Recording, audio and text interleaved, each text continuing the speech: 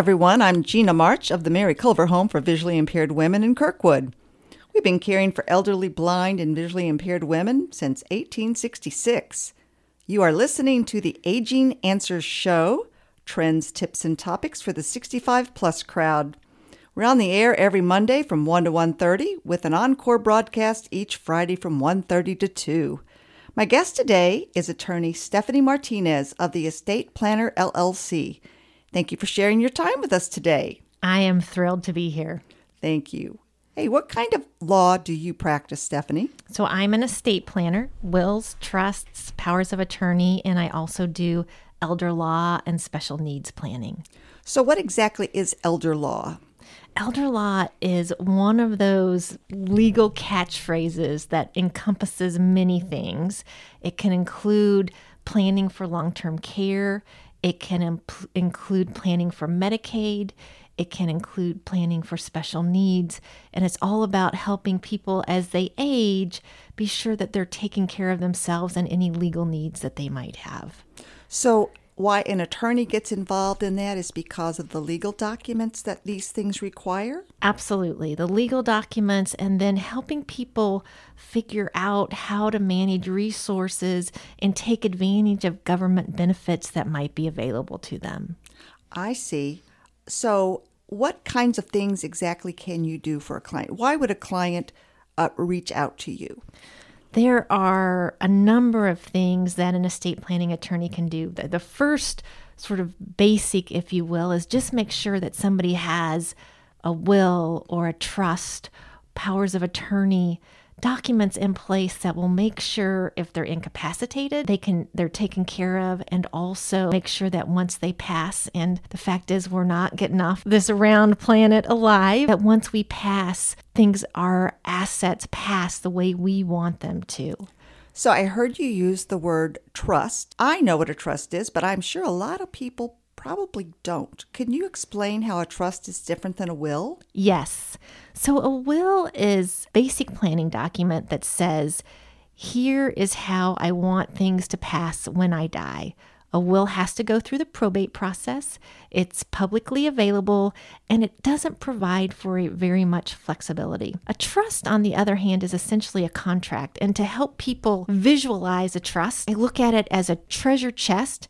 If it's a revocable trust, you hold the key to it and you can put things in it and you can take things out of it, but you also are able to specify how you want things distributed on your passing. And you can put in all kinds of things to protect your loved ones and to make sure things pass in various ways that you want. Then there's also another type of trust, which is an irrevocable trust. And I look at this as a trust where probably somebody else has the key to it and you put things into it and there's limits on the way things can come out. So hopefully that helps. They're complex documents, but they really do great things for people. So is there a financial benefit of having a trust in place rather than just a will? There is. It's a very good question. There are a variety of financial benefits to having a trust. And it really depends on the facts and circumstances of each person that walks in the door. So for example, let's say I have a family and it's an older family, and what they're concerned about, maybe they have a child who they're concerned about protecting because they have a substance abuse issue. And so what that family wants to do, an older family, they know they need to protect this child who may be even an older child. They don't want money going to that child outright. They can set that money up in a trust for the child so that the child actually gets that money in a trust when they pass, and there's somebody sort of managing how that money is distributed to the child. This can also be done for somebody with special needs. So for example, for the women at Mary Culver, if they were to have a trust set up for them, there could be a special needs trust, or there could be somebody else managing that trust so that there's control over how the assets are distributed. All right. Thank you. Thank you. Now, how long have you been practicing law? I started practicing law in 1992, and I started out as a trial lawyer and have worked on both coasts. And I've done everything from trial work to corporate work, managing initial public offerings in Silicon Valley during that first crazy tech bubble. I don't know if anybody listening remembers the sock puppet and a variety of, I think that was pets.com. But anyway, and I've done all kinds of things, and I turned to estate planning and elder law because I can really help my clients very individually. And I had a family experience where some Medicaid planning made a huge difference in my grandmother's life. Tell us a little bit more about that if you want to. I would love to. And this is, when we start talking about trusts, it's so individual and so family oriented. It's hard to talk about them in a vacuum.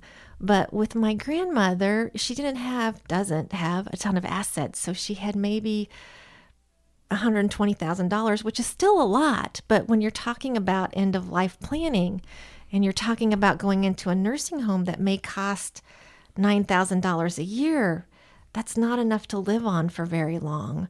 And what the attorneys were able to do for her, they were able to set aside enough money to pay for her expenses at the nursing home, which eventually allowed her to qualify for Medicaid. And then they prepared an irrevocable trust, that treasure chest that somebody else had the key to, and her son was able to take money out and then gift it to her to do things like pay for a private room, pay for her hair to get done. And Medicaid actually picked up the big nursing home piece, so that $8,000 a month that she really wasn't going to be able to pay for, but we were able to set aside a little bit of money to make her life better. And it made such a difference in her life and in her family's life.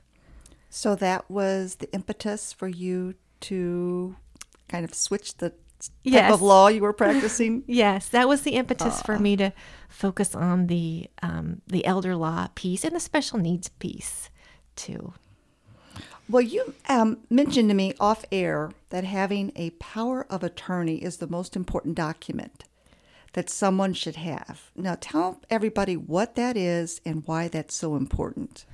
So, powers of attorney, they can make a huge difference in your life. And there's two different kinds. So I'm going to give you a sort of a global picture, Gina, of what that power of attorney does. And then we can talk about the different ones. And I will say to everyone, I know that estate planning is not inexpensive. I think it is so important to get done. But the most important documents you can have are those powers of attorney. So what the power of attorney does, you've got two different kinds. You've got a healthcare power of attorney. So you have somebody making decisions if you can't make decisions about your health. And you have a durable power of attorney, which is a power of attorney that lets somebody make financial decisions for you, sign documents for you. And essentially, the reason those documents are so important is if you're not able to make healthcare decisions for yourself, or to make financial decisions for yourself, or to sign documents, you want to have appointed ahead of time, before you can't appoint somebody, those people that you know will take good care of you and take good care of your finances. Is that usually the same person? That is an excellent question. It really varies. I have so many families come to me that say, and even in my own planning, the person who can manage money well is different than the person who we want making healthcare decisions for us, right? Because a sister so in my case, I have two beloved sisters who I care so much about, but they're very different and they have very different skills and different personalities. And one of them is this, she's wildly successful in her business, and she was a CPA, and she's the woman who I want handling the finances for me. My other sister, who is also very successful and also very smart money-wise, but she's more of a nurturer, carer, although if they're listening to this, they're not going to be happy with either of those descriptions. So I'm sorry, sisters, but she's the sister that I would have, that I want to be first in line making those healthcare decisions. And in many families, that's the case. Somebody who's the nurturer may not be the person that's great with finances. Or, occasionally everybody's good, but it really varies. Okay, thank you. So what are some of the other documents that everyone, especially seniors, should have in place? So we talk about that healthcare power of attorney, very important. With that healthcare power of attorney, we want a living will or a healthcare directive. And that's the document that says, what happens if I am incapacitated, but so incapacitated I'm not going to pull out of it. The only way I'm going to be kept alive is if I'm on life support. That's the document that says, I don't want you to keep me on life support if I'm not going to live through it. And it allows somebody to make those decisions for you. So your living will, your healthcare power of attorney, your durable power of attorney. Also, we need HIPAA releases under the new laws. They're relatively new, and those HIPAA releases let us give information to other people, medical information about us to other people that they might need. Everyone at a minimum needs a will. I lots of times recommend a trust, but everyone needs a will. And even if you don't have a will or you don't have a trust, take a look at your beneficiary designations. So important too. Great. Thank you so much. This is really helpful. What I am hearing you say is that everyone should have a lawyer to help you set up these important documents. We're going to take a break now. You've been listening to the Aging Answers Show. I'm your host, Gina March, and with the Mary Culver Home for Visually Impaired Women, we've been listening to Stephanie Martinez of the Estate Planner LLC. And when we come back, we're going to have a lot more information about all those legal documents you should have.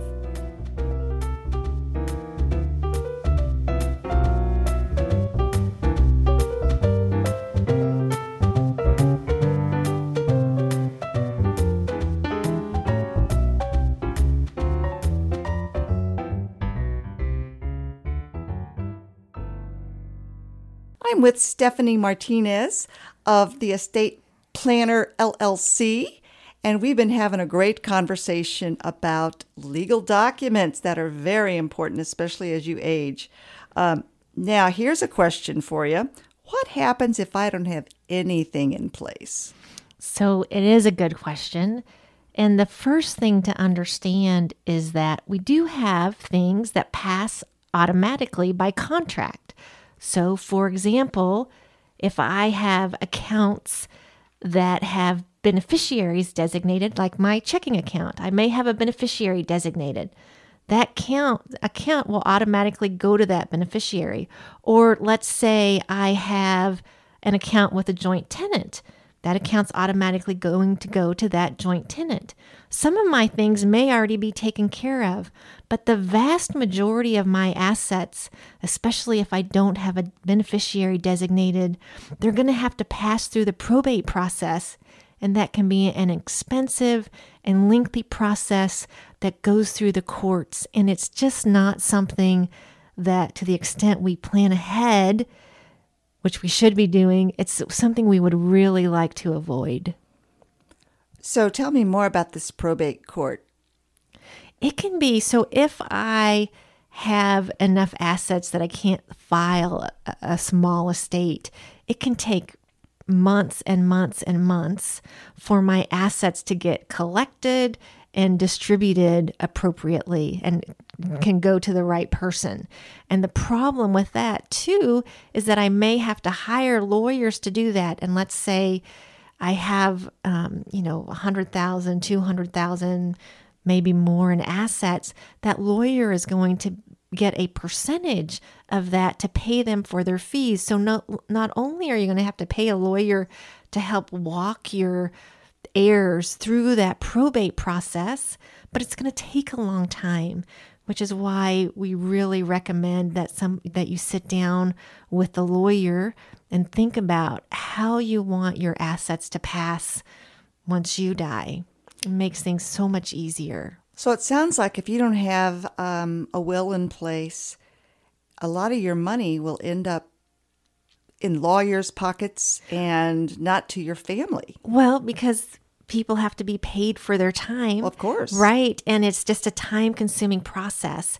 And you're not doing the kind of planning that you might want to do. So, for example, if you have maybe you have somebody who's disabled in your family who would be getting some of the money that you have once you pass, that person, if they get an inheritance, they may no longer be able to qualify for their government benefits.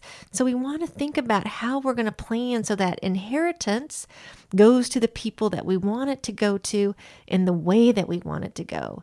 Another kind of planning that we do is if we have family members that we don't want to have a large pocket of money right away. Maybe I don't want to give somebody even $50,000 to manage on their own because they're going to take it to the boats and spend it there, or they're going to buy a new car that they don't need when instead maybe they should be investing in a house or investing in a college education. So planning ahead helps us plan to take care of our heirs or our loved ones in a way that will benefit them and in the way that we would want to help them. So you mentioned earlier these powers of attorney. I was thinking about that, so I wanted to go back to it. How do you actually go about picking your healthcare power of attorney, and what kind of decisions are they able to make on your behalf? So that's a super important question, Gina, and that sort of goes into that whole planning piece. And the question is, not only who do you want to make healthcare decisions for you, but who do you want to make financial decisions for you? So when we're looking at who we want to make those healthcare decisions for us, we're thinking about a number of things. So first of all, we're thinking about the power that this person has. So this person is really the one who is going to decide, and I hate to use this word, but I think people understand it, who's going to decide to take us off of life support, who's going to decide to pull the plug if that's what we really want. And some of our family members are not going to be comfortable following our true wishes because that's a hard decision to make. So when you're choosing that healthcare attorney, you want somebody who will follow your wishes regardless of the circumstances. You also want somebody who can be strong with doctors and nurses and really stick up for what they think you would want. And then, of course, you want somebody who's caring and compassionate and will think about how to make your life, if you're in, let's say your, end of care kind of time, who will want to make your life easier, whether it's through pain medication or just helping you through those last moments, if that's what we're looking at. So I have an embarrassing thing to admit. My husband and I have a trust, and we have a power of attorney, but I think we've never told her that she's our power of attorney, our durable power of attorney. Does that happen often? That does happen often. And it's so interesting because it's very generational. Our generations in this country we deal with things differently. And so our and people, kind of in there, and I don't even know what the term is. So we've got boomers and we've got Generation X, but a lot of people in that boomer age and older, we're still in that place where we're not necessarily comfortable talking about end of life, not comfortable talking about financial decisions. So it is not unusual. And I would say it's really important to let somebody know that you have chosen them, because if they need to step in, they need to know that they're going to need to step in. And we also want to let them know, if I need to step in for you, if I need to make financial decisions, where are your bank accounts? Who's your financial advisor? Who has your life insurance? It's just so helpful for those people to know, or at least to know where to find that information in your house. And I suppose with all of the passwords that we all have these days, I guess that's another thing that people should be prepared to leave behind for people to find, right? Yes. So this actually, it's an interesting question, and it kind of becomes controversial because when it comes right down to it, if somebody's actually passed away, it's illegal to use their passwords to get into their account. On the other hand, we need to make some practical decisions and take care of some practical things. So sometimes we just need to get things done, and we do need to know where passwords are, and we do need to be able to find accounts, and we just need to handle things. So having a notebook or having a place where those passwords are accessible. Yes, there are organizations out there. So digital assets, of course, have become a huge deal. And when we talk about digital assets, we're talking about everything from Facebook to those photos you have saved on your cameras. And there are all kinds of rules and regulations about who really owns those. So there's been a lot of litigation and controversy over what happens when somebody passes away. So if my mom passes away, can I get her pictures? And it really depends. There have been new laws on the issue. Estate planning documents, especially newer ones, will have very specific provisions about all of that. Super important questions. So when is a good time for someone to start thinking about getting a will written, getting a trust together, making decisions like what you've been talking about? That is a really good question. So I'm going to start with the lawyer answer, which is, for example, for my 18-year-old, guess what? Before he goes to college this fall, he's going to have a healthcare power of attorney. He's going to have a durable power of attorney, and he is going to have a will. Why? Because if he ends up in the emergency room in San Antonio or wherever he ends up going to school, I want to be able to call the hospital and say, this is his mom. I have a healthcare power of attorney. I need information about how he is. And without those documents, they're not going to give me information because they don't know me. So I would start really early, but also, as you're thinking about your life, first of all, you always need powers of attorney once you're 18, super critical documents. But think about life transitions. So for example, you get married and you have a child. You start thinking about who's going to be the guardian of my child. Well, guess what? If both parents pass away, the court's going to appoint that guardian. You're retiring, or something else has happened. You're divorced. Any kind of life transition, you really need to think about what your estate planning documents are, and you need to be sure you have something together that works for your life. I say every stage of life we need to be thinking and planning for incapacity and planning for end of life. So even if you have a child who's still a dependent, is it important for that child to know your plans, or to know where documents are? Absolutely. Absolutely. Especially, I want my children to know where my documents are. And importantly, for my child that's 18, that's still a dependent, I want him or her to have their own documents. All right. Very important stuff. You've got me thinking.